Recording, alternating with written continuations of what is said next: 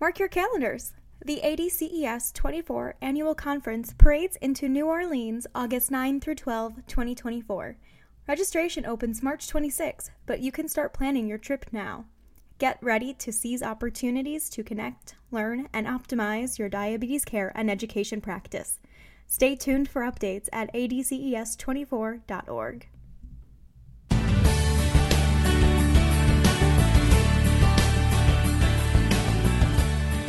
Hello, and welcome to the ADCES podcast, The Huddle, Conversations with the Diabetes Care Team. In each episode, we speak with guests from across the diabetes care space to bring you perspectives, issues, and updates that elevate your role, inform your practice, and ignite your passion. I'm Kirsten Yale, Research Manager at the Association of Diabetes Care and Education Specialists. Today, we're discussing the new competencies for diabetes care and education specialists and how to develop your own roadmap for success with Sandy Burke. Sandy, welcome back to The Huddle. Hi, Kirsten. It's so good to be here. Well, and I love the opportunity to say welcome back. And you've been pretty busy this year. So the last time you joined us, we talked about the updates to the desk reference, and that was a really great conversation. This time, we're talking about the updates to the professional competencies, which is, another pretty big overhaul. And both of these updates really reflect, I would say, the changes to the identity of the profession and the organization, which I know, have a lot of insight about. So pretty excited to hear that. But before we get started, I'd love for you to talk to our listeners, just give them some background about your profession and how it relates really to your work on the competencies. Okay. I've been involved in diabetes care and education for over 30 years now. I was very lucky in my professional career pretty early on to connect with an endocrine group that was very progressive. And I worked with that group for about 10 years before I made a lateral move into nursing education and took diabetes education along with me. Everything I learned as a diabetes educator became important to me as a nurse educator as well. So I've been, even though I haven't been in full-time active clinical practice for a while, I've been in the educational side of things. I've over time, not recently, but over time was still involved in volunteer education and management and really in training and education as well. So that's kind of my background in a nutshell. I've been an active volunteer since the early 90s. That culminated in a great experience when I served on the board of directors and ultimately as president of ADCES. So I've been very, very fortunate in finding a home in diabetes care and management. And, I would say that serendipity is just a marvelous thing.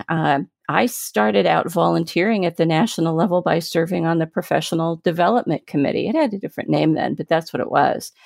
And about the same time that I was serving as chair of that committee, work toward the guidelines and competencies began. So I was actually tapped to head up the first competencies work group.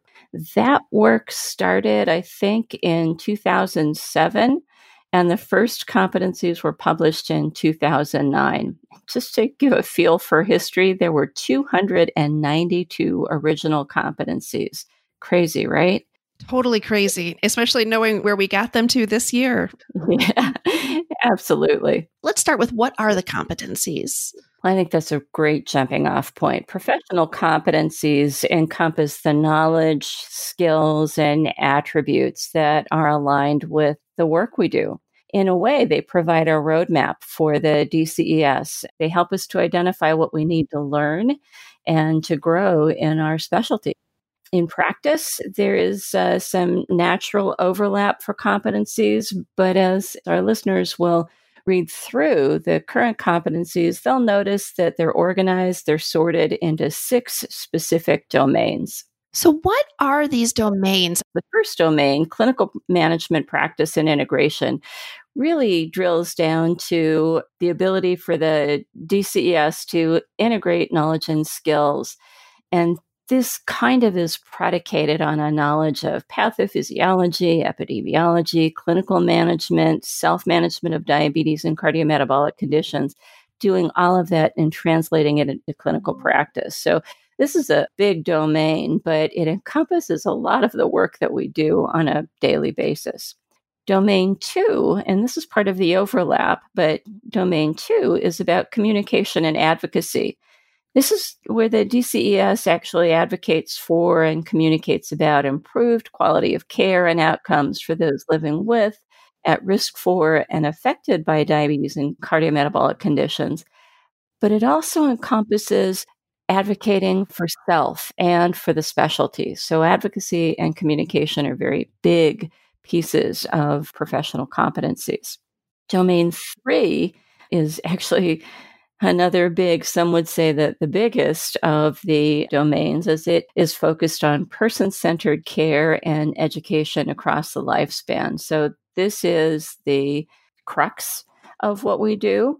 The DCES partners with individuals to deliver care and education conducive to behavior change and improved quality of life for self-management of diabetes and cardiometabolic conditions across the lifespan. Domain 4 is research and quality improvement. The DCES contributes to research and quality improvement activities and applies current research and evidence-based care to guide practice. As we look at those competencies, I think it's important for all of us to look at them with a very clear eye and say, yes, this is what I do. We need evidence to guide our practice. So research and quality improvement is certainly part of that evidence base. Domain 5 is systems-based practice, and this is really a new take on an old theme. We have been saying for years that as diabetes care and education specialists, we need to be able to be better at applying business principles and using systems-based practices and population health management to support the achievement of the quadruple aim. For those of our listeners who don't remember, the quadruple aim is about reducing cost to achieve better outcomes, population health, improved patient experience, and the quadruple part of the aim is actually improved work life for the healthcare provider. And we wrap it up with domain 6, which is called professional practice. And here is where we identify competencies that identify how the DCS can engage in lifelong learning and serve as a role model of professionalism and professional behaviors. One big thing I think you're going to be talking about later on is the technology. And that's not really a competency here, but it's built throughout these competencies or these domains, right? It is. And technology, along with several other things, are part of the pillars of the ADCES vision. And as a work group, we wanted to be sure we encompassed all of the pillars of the vision. Technology, I want to say very particularly, we wanted to focus on technology because to call it out is to acknowledge the importance of it.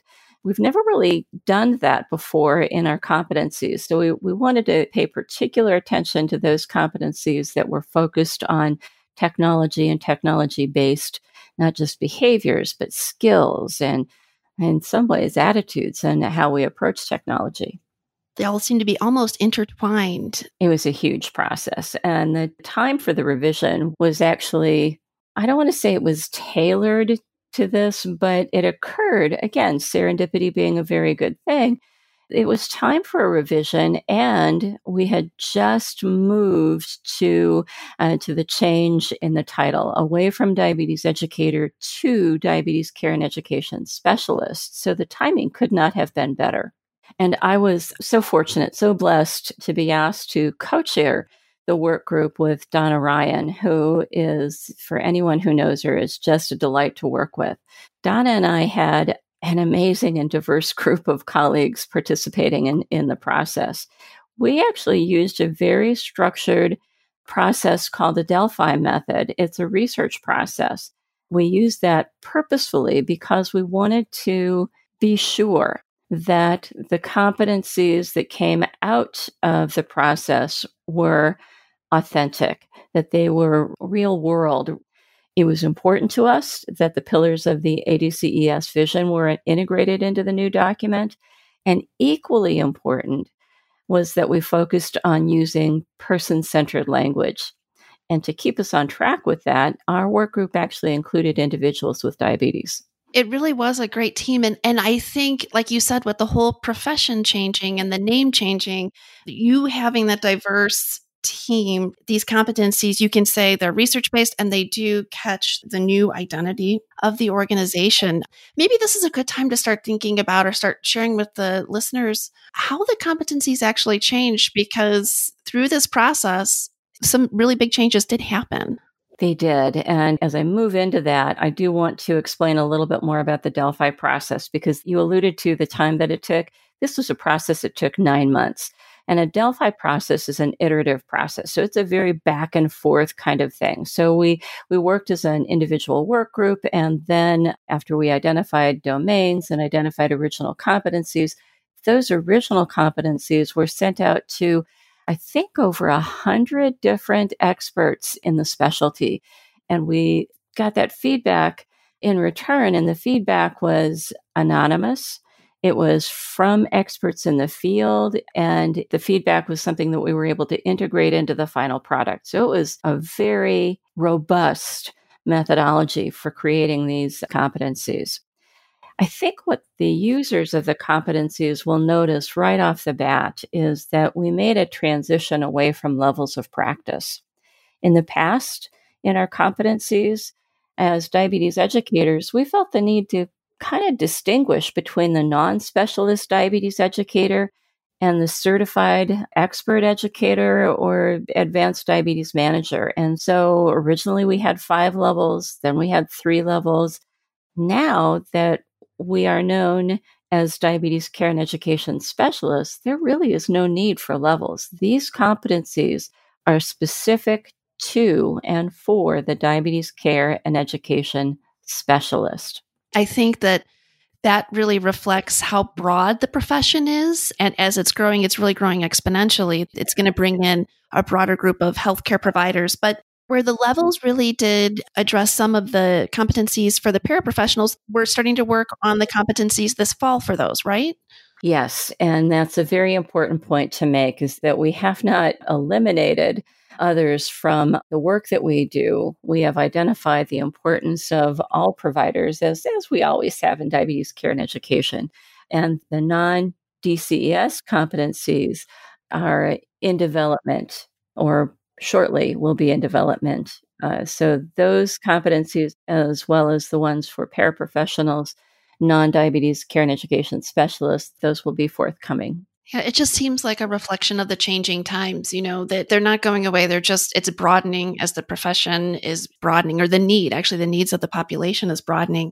And Sandy, I wanted to make sure before we move through here in our conversation, this Delphi process that you beautifully laid out for us, that's actually going to be in a paper that's going to be published in the Diabetes Educator along with the competency. So for those people that are interested in domain 4, which is research, maybe you want to take a peek at that paper, which really lays out the whole process that you talked us through. What can diabetes care and education specialists really use these competencies for? Well, first and foremost, as a self-assessment tool. So as someone who might be new to the specialty is coming on board, looking at the domain 1 and identifying all of the background information that is the knowledge that is so important as a jumping off point. So identifying where to focus energies as a new educator. The people who are currently in practice and want to use these competencies for very useful purposes will use them for self-assessment also, and identify where they need to grow. For example, domain 4, they may very well be engaged in quality improvement activities, or they may very well be engaged in evidence-based practice protocols. And so they might need to look at these competencies and say, all right, well, what do I need to do to improve my skill base in research and quality improvement? That, combined with looking at what kinds of educational programs and strategies there might be out of the association, might be a very useful tool for the diabetes care and education specialist. Well, sometimes I think, how many times do people say, you say, okay, I'm a diabetes care and education specialist, and people say, well, what do you do? And well, this is like, a list of 130 plus competencies or 130 plus things that a diabetes care and education specialist really specializes in. And it's at your fingertips. And that is a translational tool, right? To let the outside world know, like, this is what we can do. And this is how we can improve healthcare. It absolutely is. It's aspirational, it's translational, it's a very useful tool. We as healthcare providers in general are used to the need to create self-assessment tools, if you will. This is one way to go about doing that. So, setting aside time as a new provider in the specialty, setting aside time at 3, 6, 9, 12 months as a seasoned provider, as a seasoned diabetes care and education specialist, at a minimum, you want to self-assess on an annual basis. But more often than that, if you notice that there are particular deficits in what's happening, for example, population health is everything right now. I mean, telehealth. How many diabetes care and education specialists are now involved in telehealth because of what's happening external to the diabetes world, right?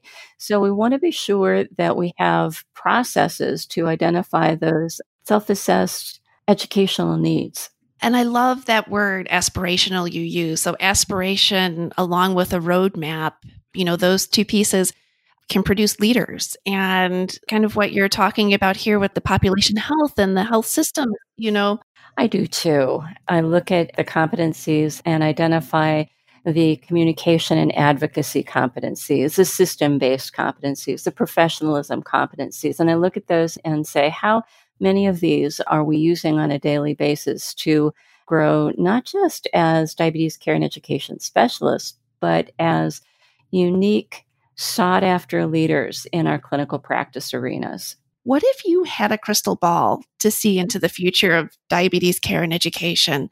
What would you see? Well, I would see us moving out of traditional roles and see us moving into created environments. I think that the telehealth movement right now is huge. Primary care is ripe for a diabetes care and education specialist who is proficient with telehealth strategies. So, as we think about moving into new or different or unique settings and opportunities, we can create those on our own. But, it's not, what did they say?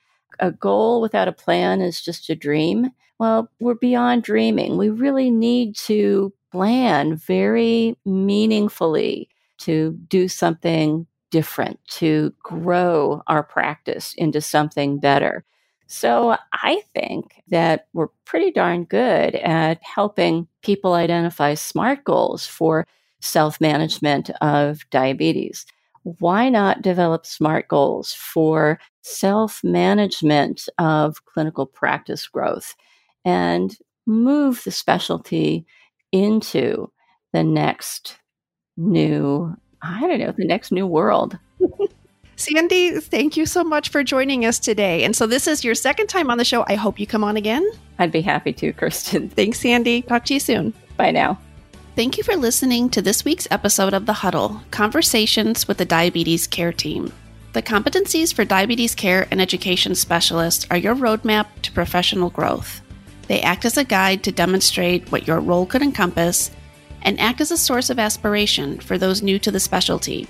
ADCES has developed a self-assessment worksheet to help you identify gaps in knowledge and skills to create SMART goals for your own career growth. To access this and other resources, visit diabeteseducator.org/DCES competencies.